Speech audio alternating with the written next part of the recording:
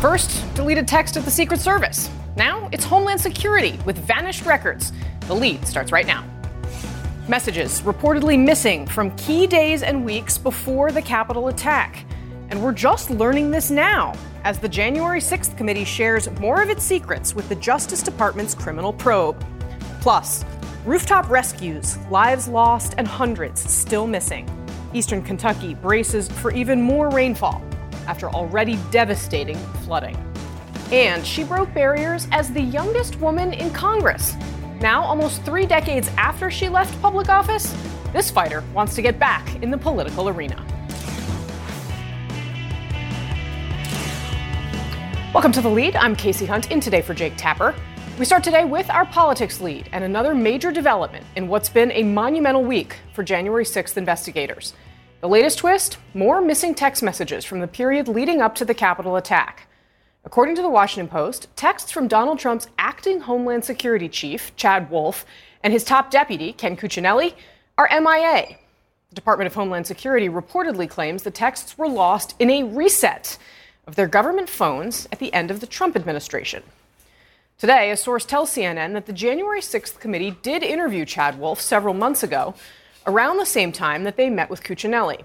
But that was before the committee learned about the possible deletion of records. These revelations come on the heels of exclusive CNN reporting that the Justice Department is preparing to fight in court to force former White House officials to testify about Trump's conversations and his actions around January 6th. CNN's Ryan Noble starts off our coverage from Capitol Hill with new details about even more witnesses from the Trump White House cooperating with the January 6th committee.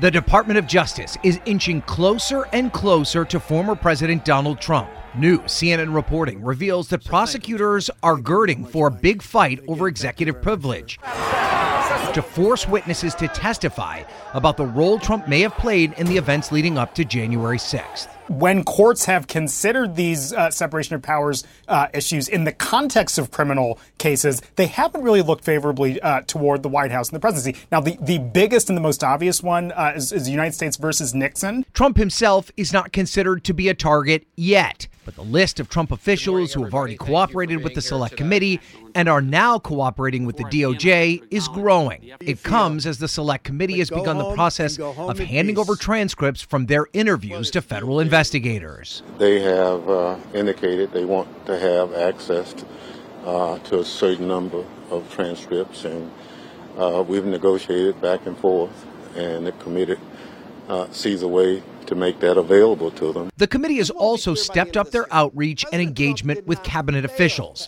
Former acting chief of staff Mick Mulvaney met with the committee Thursday and said investigators are very interested in the players pushing false claims of election fraud and their access to the White House. That sort of inner circle of people that have been described by others as the crazies, how did they get the access that they did when they did? Among the other cabinet officials they've spoken to, former DHS Secretary Chad Wolf. The Washington Post reporting that text messages from both Wolf and his deputy Ken Cuccinelli were lost from their government-issued electronic devices. In a tweet thread in response to the story, Wolf said he handed over his phone intact when he resigned after January 6th. Meanwhile, the House Minority Leader Kevin McCarthy, who Cassidy Hutchinson said was among the Republican leaders who pleaded for Trump to call his supporters off, claimed today he doesn't remember calling her. If I talked to her, I don't remember it. If it was coming up here, I don't think I wanted a lot of people coming up to the Capitol, but I don't remember the conversation. And today is scheduled to be the last day for the House of Representatives before they leave on their long August recess. And that means that the committee is not expected to have any public work until September hearings, which are planned in the next few months. And that means committee members are going to be working behind closed doors, preparing for those September hearings. Casey, I just spoke with Congressman Jamie Raskin of Maryland. He said he specifically focused on the efforts of extremist groups to cause chaos here on January 6th. And that is work he's going to continue through August and into September. Ryan Nobles on Capitol Hill, thank you so much for that report. And sticking with the theme of missing text messages, we have some new CNN exclusive reporting. Sources say the Homeland Security Inspector General first learned of missing Secret Service texts in May of 2021. That is more than a year before he alerted the January 6th committee. CNN's Whitney Wild is part of the team breaking this story. Whitney, do we have any idea why it took so long for DHS to notify the committee? Well, certainly that is a question that every oversight body who has really any role in trying to untangle this wants to know. We don't have a direct answer on that yet, but it's something that we're continuing to figure out. But Casey, what we do know is that these congressional oversight committees had said that the Inspector General was aware of the missing text messages as of December 2021. But now sources are telling CNN that the Secret Service had notified the Office of the Department of Homeland Security's Inspector General that the text messages had been erased. They told them that they had this problem with the text messages being erased in May of 2021. So this information getting to DHS OIG 7 months earlier than we previously knew. The Secret Service has explained that the text messages were lost in previously scheduled data migration of agents' cell phones, and the committee and Kufari are both interested in these text messages because, Casey, they could shed a lot of light on what happened that day. So certainly could be important information that we just don't have now. It absolutely could be. So the Secret Service knew that the data was lost after the migration. Did they do anything about that? So here's what they did. They realized basically shortly after this data migration had concluded that the information really was gone. And the problem here is that key personnel didn't realize that these text messages would not be backed up anywhere. They didn't realize how absolute this data migration was. So to try to rectify this situation, they attempted to go back to the cellular provider to get that information back, to get that text message content back, but they couldn't do it. And Casey, again, that information communicated from the Secret Service to the OIG in May of 2021. Then in July, investigators for the Department of Homeland Security's Inspector General's office told DHS they were no longer seeking these text messages. So this timeline stopping and starting, Casey, but the bottom line here is if they couldn't retrieve this information back in May of 2021, and then in July, at some point clearly had concluded that they, for whatever reason, didn't need it or said that they were going to stop looking into it, then they restarted this investigation in December. The bottom line here is in that amount of time, it's very unlikely that they will get these records back. However, congressional leaders are not taking any of these answers and saying, okay, well, this is over. Just minutes ago, the chair of the Senate Judiciary Committee tweeted that he is calling on Attorney General Merrick Garland to investigate this. So a lot more to learn, Casey. Pretty significant escalation there. Whitney Wild, thanks very much for that reporting. We really appreciate it. Let's discuss all of this with former senior investigator for the January 6th committee, John Wood, and former chief counsel to then Vice President Joe Biden, Victoria Nurse. Thank you both for being here. John, let me start with you. Do these missing text messages seem suspicious to you at all? I mean, is there any way that you think this is all above board? Well, it's either something nefarious where somebody was trying to destroy evidence or it was real incompetence. And I would not rule out the possibility of incompetence. Those things happen in the government. But if so, it was a screw up on just a grand scale because this information is really important both to the January 6th committee in the House and potentially to the Justice Department as well. So, it's hard to understand how this happened. Yeah, I mean, Victoria, what are the legal ramifications here if the texts were purposefully deleted? And it seems like there may be legal ramifications even if it was accidental. Well, if it's intentional, then it's a felony. You can't destroy government records.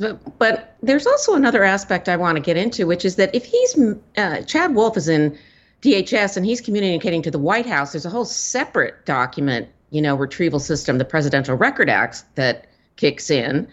And so you'd see it protected over there, too. And there are redundant systems in both of these bodies. So I don't know. I agree with Mr. Wood, that stupidity may be the, explanatory variable here. But it's getting to look very suspicious because what happens, in my experience, I was a baby lawyer on Iran-Contra, people do end up, when they're about to be caught, destroying documents. Very some interesting perspective there. So former White House Chief of Staff Mick Mulvaney met with the January 6th committee yesterday. This is what he told CNN about the types of questions that he was asked. Watch. Clearly, they're trying to figure out more about how it is that perhaps Rudy Giuliani or Sidney Powell got the access to the President of the United States that they did, how folks like Mike Lindell had access, the role of people like Peter Navarro, that sort of inner circle of people that have been described by others as the crazies. How did they get the access that they did when they did? So, John, based on what you know about the committee's workings, why do you think they would be pursuing this line of questioning with Mulvaney?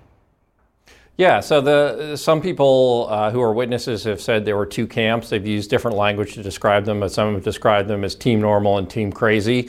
And so the question is, how did Team Crazy get this kind of access? And I think in particular they're interested in a meeting. I think it was December 18th. It was the one that was late in the evening and then went in early in the next morning. And then the president ended up issuing his tweet about January 6th and said, "Will be wild." Right. And that's one where the White House counsel, Pat Cipollone, found out about the meeting, and he and some other lawyers forced their way into it. And the question is, why was the president going out of his way to listen to the so-called Team Crazy instead of to his own lawyers, both on the campaign and in the White House, who were telling him the election was not stolen and that he could not change the outcome of the election after the Electoral College had voted?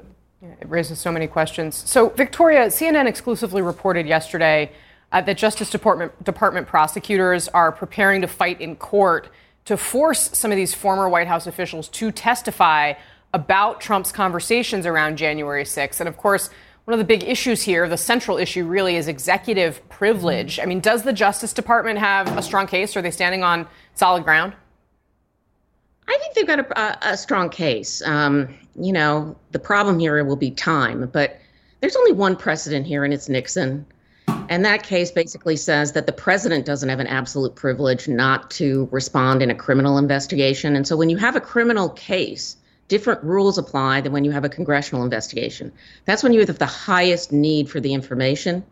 So in that context, it seems to me very unlikely if the president himself, or a former president, does not have a full absolute immunity, which they don't under United States versus Nixon, that their advisors would have a full immunity. And the DOJ filed a document in the Meadows case saying that, in fact, they have a qualified immunity, which means that if there's a good enough reason, that immunity goes away.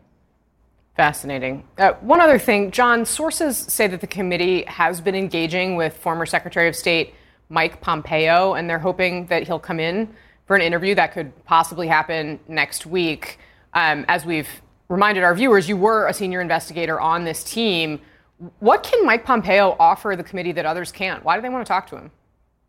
Yeah, he's probably got a lot of insight into what Donald Trump's mental state was leading up to and then after January 6th. And I think that the committee wants to know whether Mike Pompeo had any concerns about whether Donald Trump was fit to serve as president. Now, Secretary Pompeo appears to have political ambitions and may want to run for president. So the last thing he's going to want to do is have to testify, particularly if it's going to force him to say anything negative about Donald Trump. Yeah, it's as the political reporter in me is fascinated by the fact that he may ultimately be forced to speak on camera before the committee. John, Victoria, thank you both very much for your time today.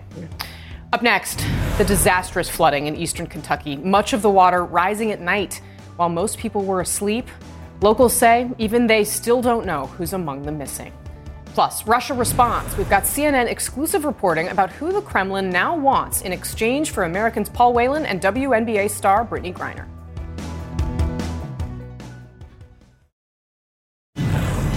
In our national lead, the death toll from flash flooding in eastern Kentucky now stands at 16, with worries it's going to go higher. Rescue crews are still trying to reach hard-hit areas. Thousands are without power, and hundreds have lost everything. It's yet another powerful reminder of how the climate crisis is amplifying weather events to the extreme. CNN's Joe Johns now with a first-hand look at the devastation. Our little room completely crushed. I'm so sorry. It's okay. Tammy Eversall's home in Perry County, now in the middle of Squabble Creek. Like her, hundreds of families have lost everything in the floods in eastern Kentucky. No water, no electricity, no nothing.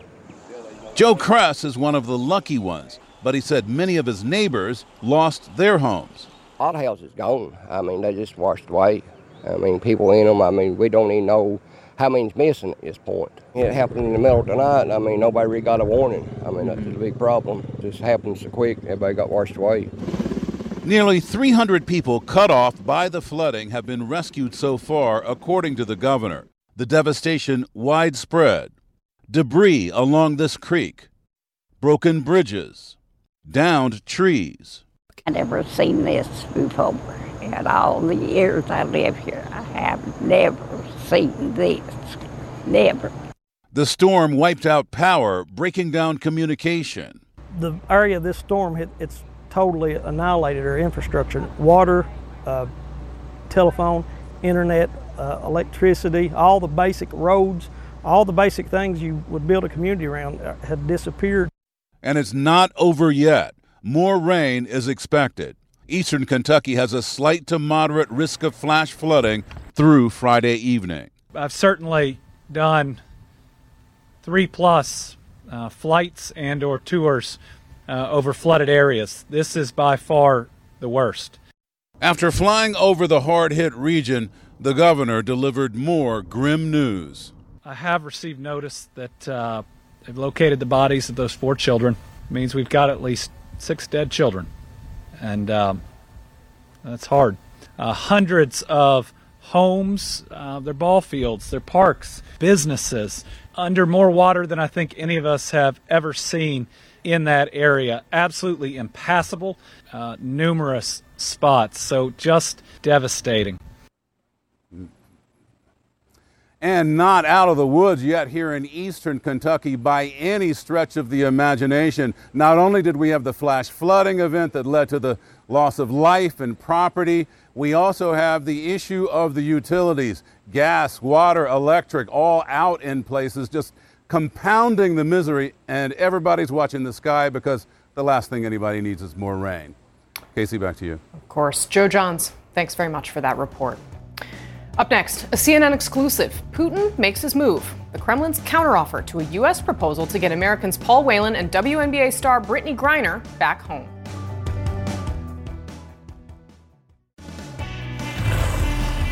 I pressed the Kremlin to accept the substantial proposal that we put forth on the release of Paul Whelan and Brittany Griner. Secretary of State Antony Blinken today spoke with Russian Foreign Minister Sergei Lavrov for the first time since the Ukraine war began. Blinken said he pressured Lavrov to accept the U.S. proposal to swap a convicted Russian arms dealer for 2 Americans who are being held in Russian custody, Paul Whelan and Brittany Griner. CNN's Fred Pleitgen joins us now from Moscow, where Russia is countering the U.S. proposal. Fred, what's Russia asking for? Hi there, Casey. Well, all this is happening behind a closed doors, but apparently a couple of weeks ago when the U.S. came forward with this offer to exchange Russian arms dealer Victor Bout for Paul Whelan and for Brittany Griner, the Russians came with a counter-offer through back channels. And this is according to information from our own Natasha Bertrand. The Russians apparently also asking for someone who is in jail in Germany. His name is Vadim Krasikov, and he was arrested in 2019 for murdering someone in central Berlin and then convicted in 2021. And the Germans say, and a German court said, that this murder was directed and organized by Russian security services. The Russians obviously have vehemently denied that. But this is a prisoner who's of the utmost importance to the Germans, apparently also someone the Russians asked for. The Russians themselves obviously remaining very tight-lipped about this. It was quite interesting because after speaking to Secretary of State Blinken, Sergei Lavrov, he came out and he said that he urged the United States to return to what they call quiet diplomacy. Obviously, the Russians want to deal with all this behind closed doors, Casey. So what has the U.S. response been to all of this? Yeah, so again, all of this obviously happening behind closed doors. But what we have found out is that the U.S. Didn't think that this was a serious offer that the Russians were making, also because, of course, Krasikov is in German custody. He's not a prisoner of the United States. However, I spoke to a senior German government source, and that source tells me that the U.S. did make a quiet inquiry about Krasikov, essentially asking whether or not something like that could even be possible. It wasn't something that was then widely discussed on German government levels and certainly never reached the top of German government officials, but there certainly was an inquiry by the United States that didn't go very far and wasn't taken very seriously, but it did happen, and that does underscore how serious the administration is about trying to get Paul Whelan and Brittany Griner out of Russian custody, Casey. Truly does. Fred Pleitgen in Moscow. Thanks very much for that report. Ahead here, is Taiwan on the itinerary? It's still a mystery as House Speaker Nancy Pelosi leaves for Asia.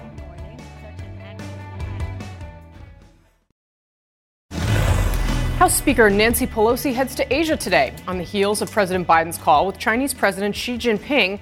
And sources tell CNN it's still uncertain whether Pelosi's trip will include a stop in Taiwan. CNN's MJ Lee's live at the White House. MJ, does the Biden administration support this possible Taiwan visit by the House Speaker?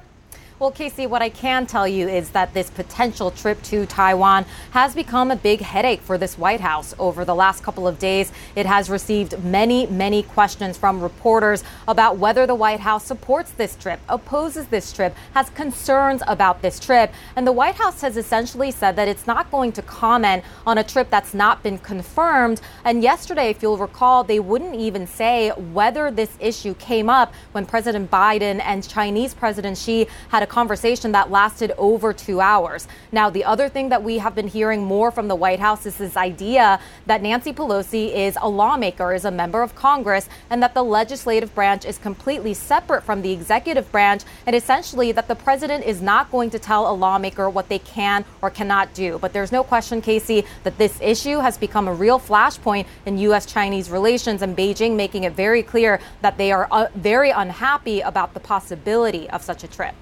And not just any lawmaker, the Speaker of the House in this case. MJ, do you think the White House is prepared for backlash from China if this does happen? Yeah, it's a really good question. You know, yesterday you'll recall that according to Chinese state media, President Xi told President Biden, if you play with fire, you get burned. And when we asked a senior administration official about that and whether that was perceived as a threat by the U.S., they wouldn't even engage that question. And what we heard today from National Security Council spokesperson John Kirby is that we've seen no physical, tangible indications of anything untoward with respect to Taiwan. Now, he also reiterated that U.S.'s policy when it comes to Taiwan is unchanged, that the U.S. supports the One China policy. And he also said that China's heightened rhetoric on all of this is simply unnecessary. But I do think it's worth reminding everyone that it's President Biden himself who told reporters days ago that the military does not think this is a good idea right now. Casey. Really interesting. MJ Lee at the White House. Thanks so much for that report. So, if there truly are lazy dog days of summer, you really wouldn't know it right now on Capitol Hill. There is suddenly a rush to get a series of high-profile bills through. Right now, the House is debating a bill that would ban assault-style weapons, a vote set for next hour. It's expected to pass, but its future is unlikely in the Senate. And then there is a new climate and economic bill, and then, of course, the burn pits legislation. Let's dig into all of this. And Ron Brownstein, let me start with you. So the ban on assault weapons that Democrats are voting on, I mean, we know that it's going nowhere in the Senate. I mean, why spend the energy on this, especially when it may put some Democrats in a tough spot? Well, first of all, it is just an incredible measure of how much the parties have resorted over the last generation. When this passed in 94, there were 77 House Democrats who voted against it and 38 House Republicans who voted for it. It's going to pass. I'm impressed you have those numbers. Yeah, I looked them up again. Unfortunately, I covered that in 1994. Today it's going to pass with, a 4-vote majority in the House. They are going to pass this. And they have passed virtually every bill in this Congress with only a 1 or 2 dissenting votes among Democrats. In fact, it's the highest level of party loyalty Democrats have ever had in the modern era. And it reflects the fact that it is now an urban-suburban party, right? And so there are just many fewer of the rural Democrats who would be uncomfortable with this. And I think they do believe that guns post-Uvalde, abortion post-Dobbs, and January 6th are changing the equation in the election, particularly for suburban voters, and giving them more of a fighting chance than it looked like they would have a few months ago. So this is just one more chance to kind of draw that line with a Republican Party that is increasingly revolving around the priorities of a culturally conservative base. Yeah, no, it's a really good point. And Jeremy, another piece of this is, of course, trying to get Democrats motivated, because we've seen that they haven't been as motivated to get out to vote. And of course, you have Senator Manchin suddenly backing this massive reconciliation package on climate in particular. Seems to have gotten Democrats excited, but also the economy. I mean, how much does this contribute to them potentially not having as bad of a midterm year as we might have expected? Well, look, if you talk to folks at the White House, they're certainly hoping that all of these pieces of legislation put together will give them a better chance when it comes to the midterms, give them a new opportunity to tell voters, look at what we've been able to accomplish, and particularly when those things have happened in more recent memory, right? We always know that the closer you are to Election Day, that's the best time to kind of get voters' attention.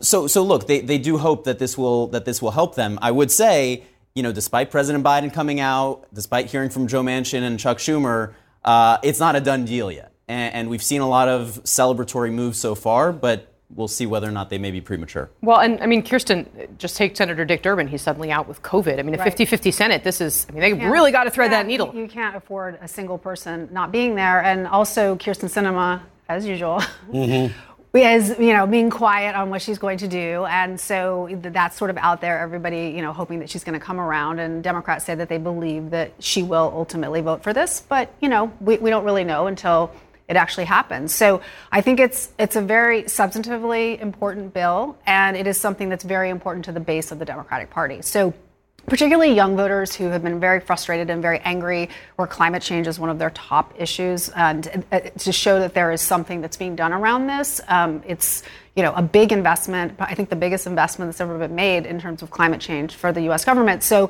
it actually is a big substantive win and a political win. Can I just add one point quickly there? I mean, one reason 2018 was better than usual for Democrats in a midterm is precisely because many more young people showed up than is typical in a midterm. 2014, 2010, cratering turnout among young people were a big reason why Republicans made so many gains. Up until this, Democrats have not had a lot of positive messaging for young people. And they could run on the negative of Republicans want to take away your abortion rights, or Republicans are too conservative on guns. But Joe Biden's at like 35% among young people. This is really the first thing, I think, one of the only major things they've had where they can kind of affirmatively say to young people, your vote mattered. Well, and I mean, Rena, I've been hearing this as I've talked to progressives and Democrats over the course of the last 48 hours. People suddenly sort of woke up and they were like, wow, we were pretty down on this president, but suddenly we got something to be excited about. Yeah, things are happening, but I don't know about you guys. I'm feeling some strong Christmas in July vibes this past week, because these are reindeer games on the Senate side in particular. I mean, what Schumer and McConnell are fighting about, this is how we got here, is so important to how we move forward this week. And I think one thing we're going to hear from Republicans is this is reckless spending. And how Republicans will message that against Democrats moving forward is just all the way into the midterms. They're going to say, D's, in the swing states with your independent voters versus your base, are you spending our money properly at a time we have runaway inflation? Expect that playbook from the Republicans. Well, certainly, every day the Republicans are talking about something other than inflation is probably not a great day for them. That's fair enough. Let's switch gears, though, from the future to the past, because, Jeremy, you and your colleagues on the CNN White House team have new reporting on Jared Kushner's upcoming book that details his, quote, West Wing war with Steve Bannon. Kushner describes Bannon this way, saying, quote, Jared, right now you're the one undermining the president's agenda, and if you go against me, I will break you in half. Don't F with me. Reportedly, I don't think that was blanked out in the real life version. No, but I'm not going to put those words in my mouth, but I think all of our viewers know what it means. Bannon is reportedly, going up against the president's son-in-law here. I mean, I covered this from the Capitol Hill side. Nobody up there likes Steve Bannon. Apparently, it was even worse in the White House. Yeah, and look, Steve Bannon was one of the first in a long line of people to learn that when you go up against Jared Kushner, the president's son-in-law, you're probably going to lose. And that is how it worked very often in the West Wing. Look, Jared Kushner kind of portrays himself as woefully unprepared for this media war with Bannon, who he accuses in these excerpts that we've obtained of repeatedly leaking against Kushner, against his allies like Gary Cohn. But the reality is Kushner wised up to it pretty fast, and he was able to fight that media war as well. And ultimately, he also was family. And in the Trump West Wing, that made all the difference. Look, Kushner also describes Bannon as a toxic figure in the West Wing. I think the reality is that, look, you could argue that that's true, but the West Wing itself was toxic. That's what was what was most toxic, and it was a toxic environment that was fostered by President Trump, and intentionally so, because he liked to watch his aides clash against each other and see who would come out on top. Yeah, I was going to say, I mean, the Jared Kushner operation had some seriously sharp knives from basically the beginning. Kirsten, another one of these quotes I think underscores what we're talking about here. Kushner writes, Stephen Miller joked to Hope and me, that's Hope Hicks, I have a plan to split up Steve Bannon's extensive workload, meaning he's going to demote him. Hope, you leak to Jonathan Swan at Axios. Jared, you call Mike Bender from the Wall Street Journal. I'll call Jeremy Peters from the New York Times. And we're done. I mean, this is not normal, really, for a White House. Yeah, they sound like a really happy bunch. I think that the problem with this, everybody in these stories are so awful that it's just like, go ahead and tear each other apart, as far as I'm concerned, because they all did the things that they accuse each other of doing. Someone was leaking. I'm sorry, Jared. That's not like you never leaked anything. So, yeah, it was a toxic White House. They were some of the most toxic people in it. Ron, I mean, we're spending a lot of time and energy right now focusing on the fact that Donald Trump might run again in 2024. I mean, is that what we go back to? First of all, I'm shocked that in Jared and Ivanka's telling that they're the heroes. And that just, I'm just like speechless. You know, it is. Look, Donald Trump has lots of self-interested reasons to announce for president as soon as he can, just to make it politically harder for the Justice Department or the Georgia prosecutors to move against him. I think most Republicans would desperately want him to wait until after November, if at all. And here I am trying to think about whether in the end Donald Trump will prioritize his own interests or the party's, and like how that's going to sort out. What do you bet? You know, look, the sooner we all realize in the Republican Party that Trump and company belongs nowhere near the White House, and these tales are not just palace intrigue, they're tales of an unfit administration, and that he doesn't deserve to be back in it. So let's pitch him out. Let's find somebody new. Well, it's gonna be up to those voters, is the thing, which a lot of people he's going to have a good day in Arizona next week. I think you're absolutely right about that. It's a very, very different landscape there than in Georgia. Right. All right, thank you guys for a great conversation on this Friday afternoon. The state of Kansas, meanwhile, will be the first to put abortion rights on the ballot post-Roe. But timing is critical. Why the date set for this vote could be a huge factor in its outcome.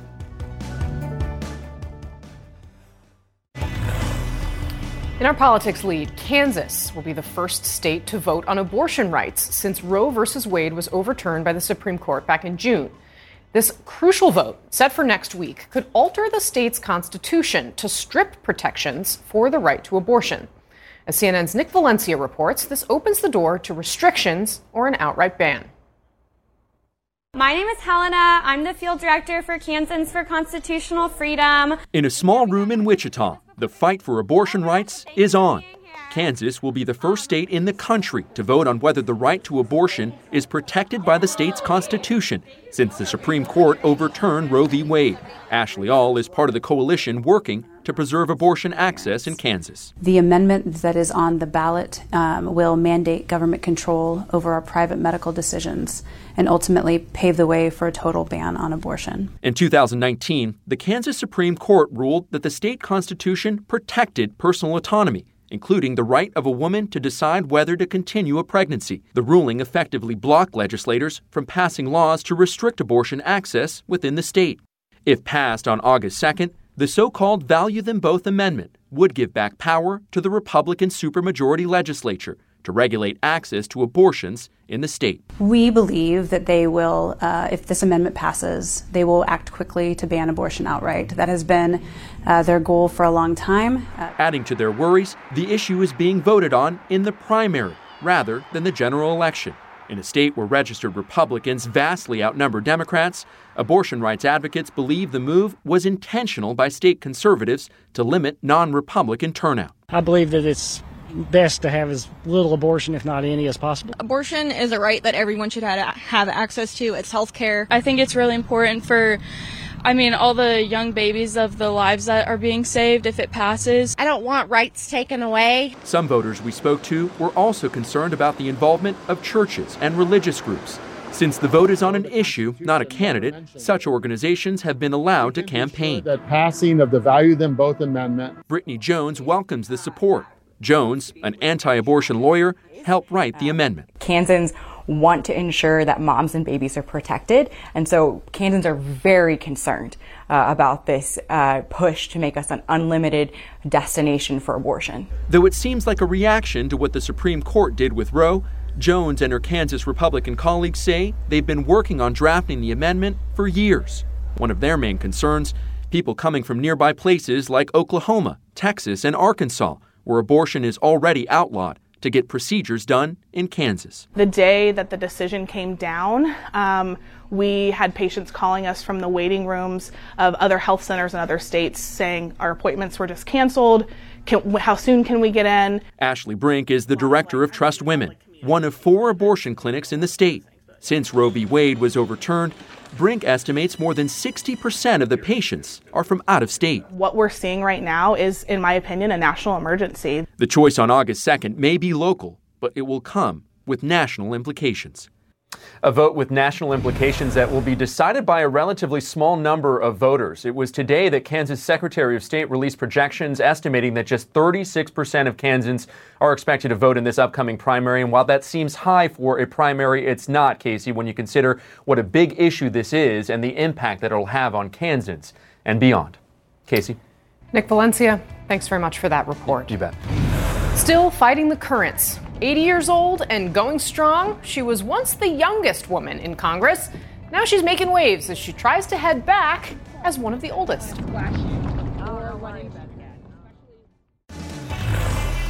She was a political outsider who took on the Democratic establishment. And in a huge upset, she became the youngest woman ever elected to Congress. No, this is not a profile of Representative Alexandria Ocasio-Cortez. This is a woman who did it 50 years ago, way back in 1972. As CNN's Athena Jones reports, after a legendary career in politics, law, and government, Elizabeth Holtzman is running for Congress again. I need your help on August 23rd, so please come to vote. She's been called a pioneer, a trailblazer. At 31 years old, Liz Holtzman became the youngest woman ever elected to Congress in 1972, a record she held for more than 40 years. Half a century later, she's looking for a comeback. Running in a congressional district comprised of Lower Manhattan and much of brownstone Brooklyn, an area known for political activism. This is a new position, correct? A new district, yeah. Right. No incumbent, so there are a bunch of us running. But I'm the only one who's been in Congress with a huge record of accomplishment. Holtzman served 4 terms, voting to impeach Richard Nixon in 1974. Ms. Holtzman. Aye. And pushing the Justice Department to begin tracking down and deporting Nazi war criminals. I was very disturbed to see the nature of the war crimes alleged to have been committed by people living in this country. Holtzman later championed abortion rights, the very issue that spurred her latest run. You're running again at age 80. Why? I'm running again because I'm very concerned about the direction of our country. And I said to myself, when I saw Justice Alito's opinion, I was enraged when I read it. And I said, I cannot sit on the sidelines. She's got so many firsts on her resume. Holtzman is running on her extensive experience. This is a time for someone who has a record of standing up to the right wing, taking on the right wing, and succeeding sometimes in defeating them. That's my record. She's facing a crowded field that includes a former impeachment lawyer and a sitting congressman who moved to the new district. Her long-shot candidacy met with praise and some skepticism. I'm not concerned about her age at all, and furthermore, she has a wealth of experience. I am very conflicted about Liz Holtzman. Really? Tell me why. I think she's a fabulous person, a real role model. She did accomplish so much. But there is a sense, now I'm a senior citizen, there is a sense that particularly the Democratic Party needs to bring in new people or younger people. Mm-hmm. Is that just ageism, plain and simple? Well, some of it is. I mean, I think some of it is a preconception that someone my age can't do the job. But I think when you see people watching me campaign in the hot sun, they understand I can do this job. An avid kayaker, Holtzman says it keeps her fit and energized. So, is this your answer to those who question your, whether you have the energy and fitness to handle the strenuous business of politics? Definitely, definitely. It's also fun. Athena Jones, CNN, New York. Our thanks to Athena Jones for that report. All right, coming up this Sunday, Jake Tapper has Democratic Senator Joe Manchin on State of the Union, along with Republican Senator Pat Toomey. That's Sunday morning at 9 Eastern and again at noon right here on CNN. You can follow me on Twitter at Casey or tweet the show at The Lead CNN. If you ever miss an episode of The Lead, check out the podcast. You can listen wherever you get your podcasts. And don't go anywhere. Our coverage continues now with Wolf Blitzer in the Situation Room. Quality sleep is essential, and that's why the Sleep Number Smart Bed is designed for your ever-evolving sleep needs. So you can choose what's right for you whenever you like. Need a bed that's firmer or softer on either side? Helps you sleep at a comfortable temperature. Quiets their snores. Sleep Number does that. Sleep better together. J.D. Power ranks Sleep Number number 1 in customer satisfaction with mattresses purchased in-store. And now, save 50% on Sleep Number limited edition smart beds for a limited time. For J.D. Power 2023 award information, visit jdpower.com/awards. Only at Sleep Number stores or sleepnumber.com. I'm Dr. Sanjay Gupta, host of the Chasing Life podcast. In honor of our 10th season, we want to hear from you. Leave us a message at 470-396-0832 and tell us how you chase life. It could be used on an upcoming episode.